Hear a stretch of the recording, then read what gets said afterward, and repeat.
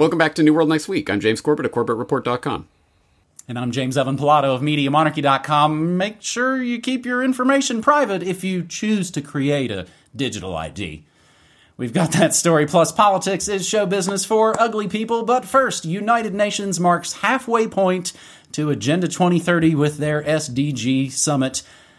Grabbing this from TheLastAmericanVagabond.com, the United Nations gathered in their masses in New York City this week for the Sustainable Development Goals Summit 2023 as part of an effort to recommit the world to achieving the 2030 Agenda and the sustainable goals by, of course, 2030.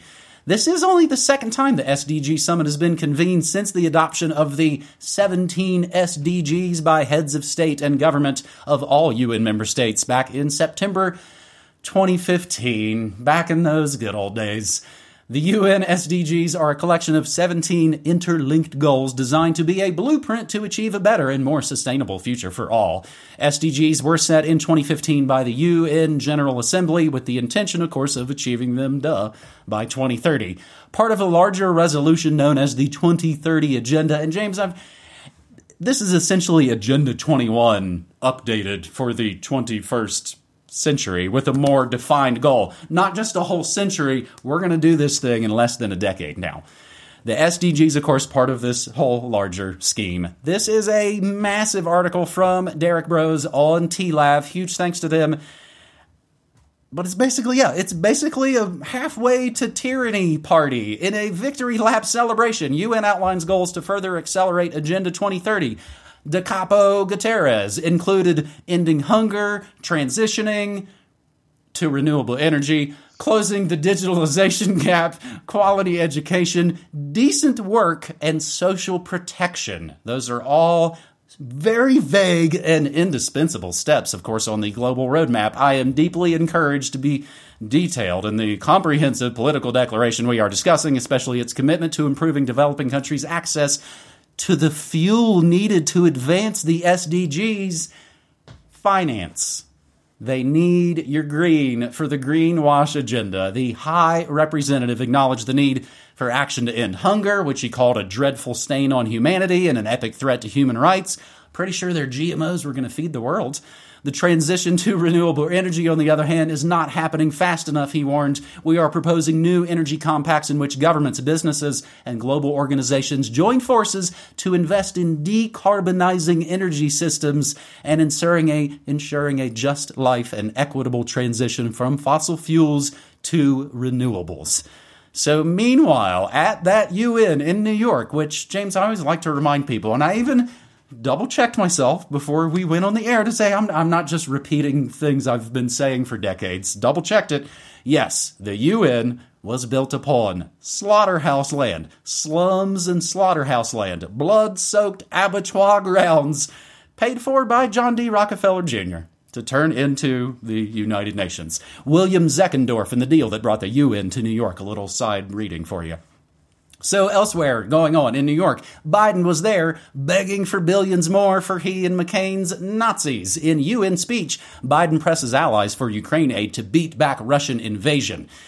So that's the question. How much aid has the U.S. sent to Ukraine? Well, the CFR says about $76.8 billion.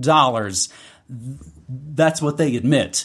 And every time the money to Ukraine comes up, James, I always just have to admit, sorry we destroyed your livelihoods and damaged a whole generation of kids and killed your grandmas, but hundreds of billions of dollars for Ukraine.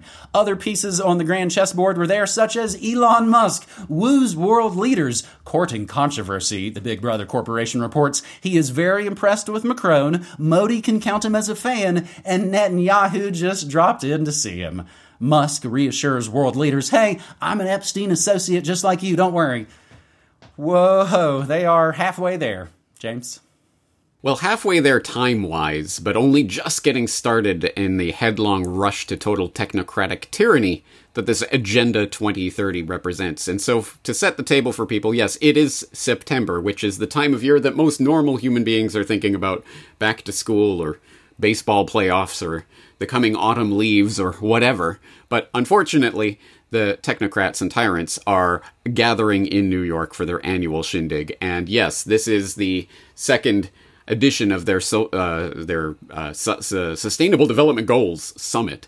And as you say, that first one that launched the goals back in 2015, not a lot of people were paying attention to the SDGs and Agenda 2030 back then, but we were, so I'll throw in the flashback to the New World Next Week episode that we did in October of 2015, covering the globalist goals, as we were outlining at that time. And look how far we've come, guys. Yay, progress. So people who want the sort of the latest on this, as usual, of course, there's the 24-hour lag between the time we're recording this and the time you watch it, so there may be more developments that have passed in the 24 hours or so before you watch this, but at this point, I'll throw in the UN, basically their press release. UN General Assembly adopts declaration to accelerate SDGs, which quotes Guterres talking about the SDGs aren't just a list of goals, they carry the hopes, dreams, rights, and expectations of people everywhere. Always whirling towards freedom. For people who want, you can actually go read the declaration itself. But the summary here, at point 8, of course, oh no, the achievement of the SDGs is in peril. Oh, we're at the midpoint of this agenda, and we're alarmed at the progress on most of the SDGs. In fact, we're moving backwards on some of these things. So yada, yada, yada, blah, blah, blah, give us your money. So yeah, I think you're right about to put the emphasis on the financing for climate financing, etc. But people can go read through that list for themselves if they want. But hey, it wasn't just the SDG Summit, and it wasn't just the annual General Assembly where you get to hear the world misleaders talking about how many tens of billions they're committing to Ukraine or what have you. It was also a high-level meeting on pandemic prevention, preparedness, and response, a high-level meeting on universal health coverage, and a high-level meeting on the fight against tuberculosis. So on the former, the high-level meeting on pandemic prevention, preparedness, and response, there was, of course, a text, a declaration that was published that the states agreed to by tacit consent. If the states don't explicitly disavow them, they are assumed to be in agreement with them, and almost everyone went along with it. There were a few notable exceptions that were basically essentially upset that they didn't get their sanctions relief shoehorned into this text. But anyway, the actual declaration is up, so you can go read it for yourself, but I'll throw in a couple of articles that I think summarize it pretty well.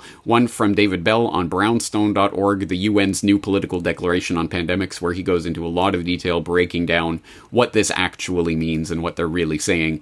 And then a article that just came out from the Defender, UN President approves pandemic declaration, privacy experts warn of digital gulag.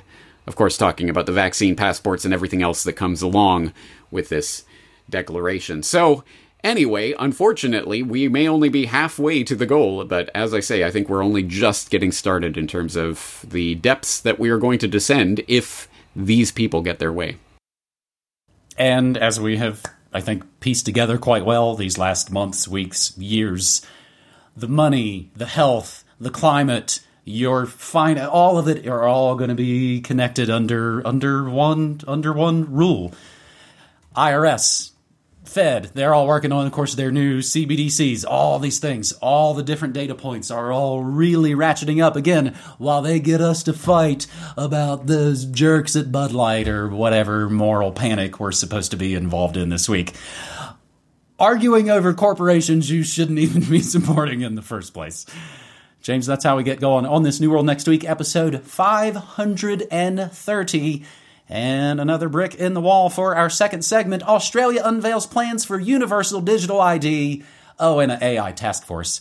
Grabbing this from the very important biometricupdate.com, Australian Finance and Public Service Minister Katie Gallagher unveiled the government's draft legislation on a universal digital ID in a speech this week, aiming to streamline Australians' interaction with government and third-party organizations through a single government-run identification platform. Centralization for the win.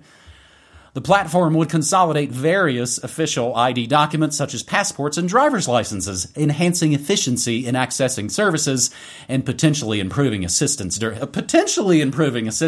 emergencies. Yeah, it could happen. The current digital ID, MyGov ID, used by over 10.5 million Australians to access 130 services across 40 different government agencies, is limited to accessing government services and verifying individuals biometrically against their passports. The proposed universal system aims to allow for a national, economy-wide biometric identity verification system. While targeting a reduction in identity crime, which currently affects 1 in 5 Australians, the initiative also aims to mitigate data breaches, a top concern for 3/4 of Australians, according to an Office for blah blah blah survey. Longer chains, bigger cages! The new system is intended to limit data breaches by restricting hackers' access to personal information. James, I think we can go out on a limb here and give the New World Next Week guarantee that it will increase breaches. Make a note, mark it down. Australians will no longer have to hand over documents to private corporations. Ensuring the voluntary nature of participation and inclusivity, which is a word they just made up, that's why it gets the red underline in my text program. Inclusivity and the nature of voluntary participation, James, again, the gall of so much of this. The voluntary nature remains a priority in the digital transformation, with alternative non-digital channels continuing to be available and per-use opt-in permissions available if it pleases the Kafka crown. You have to go beg them if you can opt out. According to news.com.au, the announcement was welcomed by Simon Bush, Chief Executive of IT Industry Group, the Australian Information Industry Association. He says, quote, "We have been urging the federal government to adopt a digital ID to improve service delivery and interoperability with other departments and states that will benefit all Australians. The proposed legislation will provide strong regulation for accredited digital ID providers to make sure they keep your information private and secure if you choose to create and use a digital ID to access online services." Gallagher has initiated a 3-week consultation period for the draft bill, aiming to launch the final version later this year. James, it seems another once wild and free nation brought to its knees. Certainly seems that way. It seems it's been heading that way for a while, and this may be the final nail in that coffin. So my deepest condolences to my Australian brothers and sisters out there, but unfortunately it's not just them. People may have forgotten, but I certainly haven't, that my New World Next Week story for the year, my prediction for the trend for 2023 was digital ID. The digital ID cometh. And boy, is it coming. And it's not just Australia. It is happening all across the globe, as evidenced by a number of stories that came out just this week. And why this week in particular?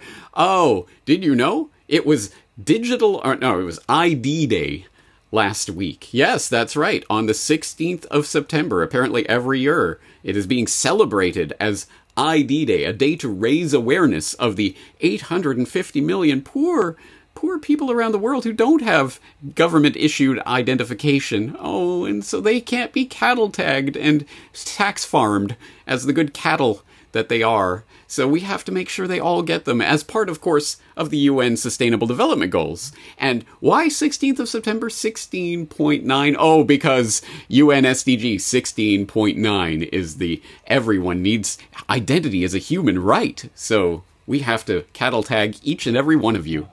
Anyway, so that happened last week. But what else happened last week? Oh my God, we're just getting started. So another biometric update of importance. Biometrics replacing IDs in airports, backing them for government services, which is an extensive article that you think is just going to be about airports or something, but it's about everything. Noting about the digital travel credentials that are being tested between Netherlands and Canada right now, but are being rolled out at airports across the United States, including Kansas City International Airport, which features capabilities for global entry members to use biometrics and mobile devices without physical documentation. Yay! Details for Kenya's new digital ID system have been unveiled. A Totem, TOTM subsidiary assigned an MOU, a Memorandum of Understanding, to work closely with a Filipino mobile phone maker to integrate biometrics and ID management, blah, blah, blah. Ethiopia's national digital ID continues with integration by the Ministry of Education as the student identification for admissions, record management, license, and national exams, etc. An aspirational example to the UK coming from Denmark and other countries to deliver government services through digital ID, blah, blah, blah. It keeps going on. This list keeps going on, and you think, well, surely that's all the news about digital ID from this week. No, we're just getting started. There's another article. Singapore, Dubai, Aruba airports embrace biometrics for passport-free traveler clearance. And there's another article. Here's one. G20 announces plan for worldwide digital ID and CBDC, noting European Commission President Ursula von der Leyen calling for a digital ID system similar to coronavirus vaccine passports. Oh, wow. No one saw that coming. And you would have been fact-checked to oblivion if you had said that back in 2020, right? Oh, anyway. But don't worry, guys. If you're worried about this complete, total, worldwide rollout of the digital gulag that is taking place all around the world simultaneously, relax, guys. The BRICS are fighting against this agenda, right? Oh, wait. So there's the latest post up from Edward Slavsquat's blog, Russia Must Close the Cattle Tag Gap, where he talks about the wonderful biometric steps that the Russian government is taking, including the facial recognition and biometric screening that is going up in school after school after school all across Russia at the moment. And if you think this is part of some coordinated agenda, you're exactly right, because back in 2021, the Russian health minister, Mikhail Murashko, talked specifically about plans to issue digital genetic passports to all Russians. Yeah, you got to read that to believe it. It is insane what is happening. And, flee to China with their social credit system or whatever else. No, this is a complete worldwide rollout that is happening right now in earnest. The digital bars of this digital prison are coming down all around us. And unfortunately, I wasn't even specifically searching for this, but all I saw this week was all of these stories coming like a brick wall at 100 miles an hour. And we're about to smash into that wall. So I think people need to put this probably a little closer to the front burner in terms of stories that they're thinking about. And on some level, I mean, you got to say, man, I'm glad they're doing this. It's such a pain in the ass to get my passport. Oh, look, I already got it. That was 5 seconds, James. I couldn't possibly carry around my Ralph passport. Hey, this is at least what got me in and out of Japan. I don't know if it'll ever do it again, though, buddy. Well, you said totem, T-O-T-E-M. T-O-T-M. T-O-T-M. Still totem, of course, and maybe even in that Kabbalistic way of, we tried to remove all of the vowels from it. That's obviously, I mean, totem pole, again, they are constantly using real things that they destroy and mutate and gain a function to turn into some sort of disgusting monster. Again, it's kind of like a horror movie. Oh, wait, that was too early. We still have our third story. Wait. And our third and final story is kind of a larf, James. I don't know. I think I messaged this to you guys on Monday. I was like, well, I got my story. I don't think I'll see anything more media monarchy this week for New World Next Week. Foxconn founder picks Netflix actress as presidential running mate. Brought to you by Netflix. Taiwan billionaire Terry Gou has chosen an actress whose Netflix drama sparked a Me Too movement as his running mate in January's presidential election. Again, it sounds like just clickbait buzzwords that you could cram as many as you could into a sentence. Tammy Lai, 60, is a veteran in show business, but her candidacy has surprised many given her complete lack of political experience.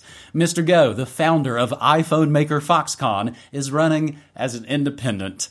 Taiwan will vote for a new president in the shadow of an increasingly assertive China. The self-governed island has been a democracy since 1996. Although Chinese claims over it are not new, this election will be the first since Beijing has made it ever clear that it would not rule out force to take the island. Mr. Gou described Ms. Lai, quote, as an outstanding, all-round writer and spiritual mentor, while announcing her as his running mate. We have no political baggage, and we're deeply concerned about the needs of the people. Ms. Lai said she knew little about politics, but, quote, after meeting Mr. Gou a few times, I find him to be someone I can cooperate with because he's very interesting. This just has powerful world leader just written all over it.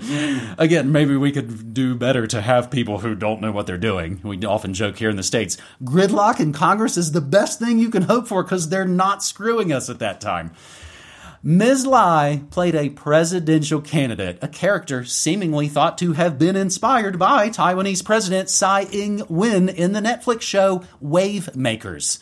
The series sparked a Me Too movement in Taiwan earlier this year, setting off allegations that rocked several industries. Politicians, activists, celebrities, and others accused of sexual harassment and even assault. As public reckonings and apologies followed, Ms. Tai herself apologized and promised reform. But Mr. Go's unconventional VP pick might not affect the results of the January election, says Dennis Wang, associate professor at Sam Houston State University in the U.S. Tammy Lai had a great performance in Wave Makers, and most of the audience are young people, but young people do not support Terry Go, he told BBC Chinese. Mr. Go, who has pledged to bring Taiwan back from the abyss of war with China, decided to run on an independent ticket after he failed to secure the Coke or Pepsi nomination. Mr. Go appealing to voters with his business success and experience working in China. He started the home of the sweatshop suicide, Foxconn, in 1974, and the company, of course, has become a main supplier of high radiation emitting tracking devices for Apple. Sidebar, James, I don't know if you saw this today. They've got their new crapple iPhone slave devices coming out soon. They're warning the stores you're going to see a rampant increase in crime, as they already are seeing. But in France, and Apple did it, they made Apple adjust the radiation settings in those devices. So France actually gets less radiation on their pink bits from their iPhone slave devices than we do here in the rest of the world. Really a little interesting sidebar. But let's put even more media in this monarchy and go back to June of this year. Taiwan sees Me Too outpouring after Netflix show. Taiwan is being rocked by a wave of sexual harassment and assault allegations. As we see when these things happen, James, I think it's a pile-on. I think it's a copycat effect. I am not denying any of these allegations, but where were they before? Again, because for now it costs nothing to be a patriot. All sparked by a Netflix show. More than 90 people have spoken out, accusing people all across the island. The allegations first centered on politics and the ruling Democratic Progressive Party, where several senior officials resigned. But they spread across Taiwanese society, with allegations being made against doctors, professors, sporting umpires, and the dreaded YouTubers. For many women, the moment is long overdue in Taiwanese society, otherwise praised globally for its progressive politics and commitment to gender equality. The aforementioned President Tsai Ing-wen, the island's first female leader, has apologized and vowed reform. Other headlines seemingly written by AI algorithms: Me Too allegations against celebrity shake Taiwan, and the iPhone billionaire who wants to be Taiwanese president. James, one extra bit of breaking news because it's a rich tapestry. I just found out that our illustrious New Mexico governor, Wuhan Lujan, she's in Taiwan right now. Lujan Grisham leading state trade delegation in Taiwan. So, of course, she's trying to sell out more of New Mexico to giant multinational corporations. And, James, as you noted before we started taping, she's also, burning up that image of I've spoken to world business leaders. It can really help your political stature when you seem to be going for some kind of move. Remember, Netflix bought Albuquerque Studios. Maybe Michelle can be in her own Netflix show. James, I'm surprised and maybe in some slight ways disappointed that we don't already have just live Running Man shows and mandatory masked singer selections. I'm sure they're working on it. It's coming. Wait until they unleash it in the next season of America's Next Top President or what have you. Yeah, no, the overlap between show business and politics isn't anymore just a kind of a funny way of politics is show business is for ugly people. No, there's a real core truth to that at this point, because it is the distractionary sideshow that is meant to capture your attention and your imagination. So there's no surprise whatsoever that more media figures start to populate the political world, because they're good at grabbing your attention and distracting you from how power really operates, aka Zaphod Beeple Brox for any Hitchhiker's Guide to the Galaxy fans out there. Having said that, you're right. This is like a smorgasbord of buzzwords of Netflix and Foxconn and Me Too, and I'm sure they could throw in a few more buzzwords to basically put in this hodgepodge stew. But what does it ultimately amount to? Someone who literally admits, I don't know anything about politics, I don't think about politics, but this guy came and asked me to run with him, so okay, I'll give it a shot.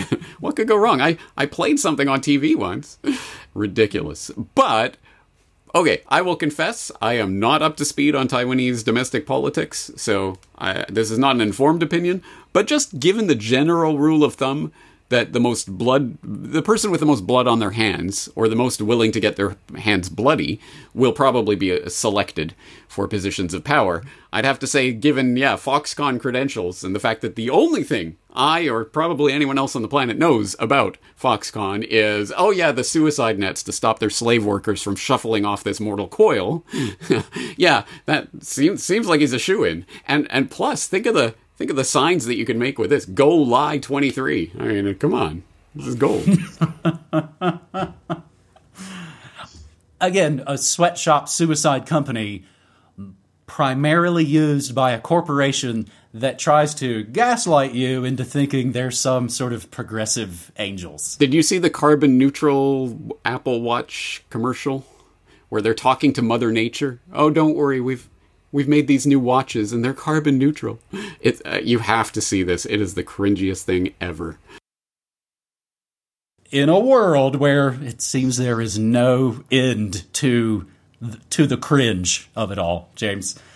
There it is. Good. We got the New World Next Week sigh out of the way earlier on. I feel a little better now.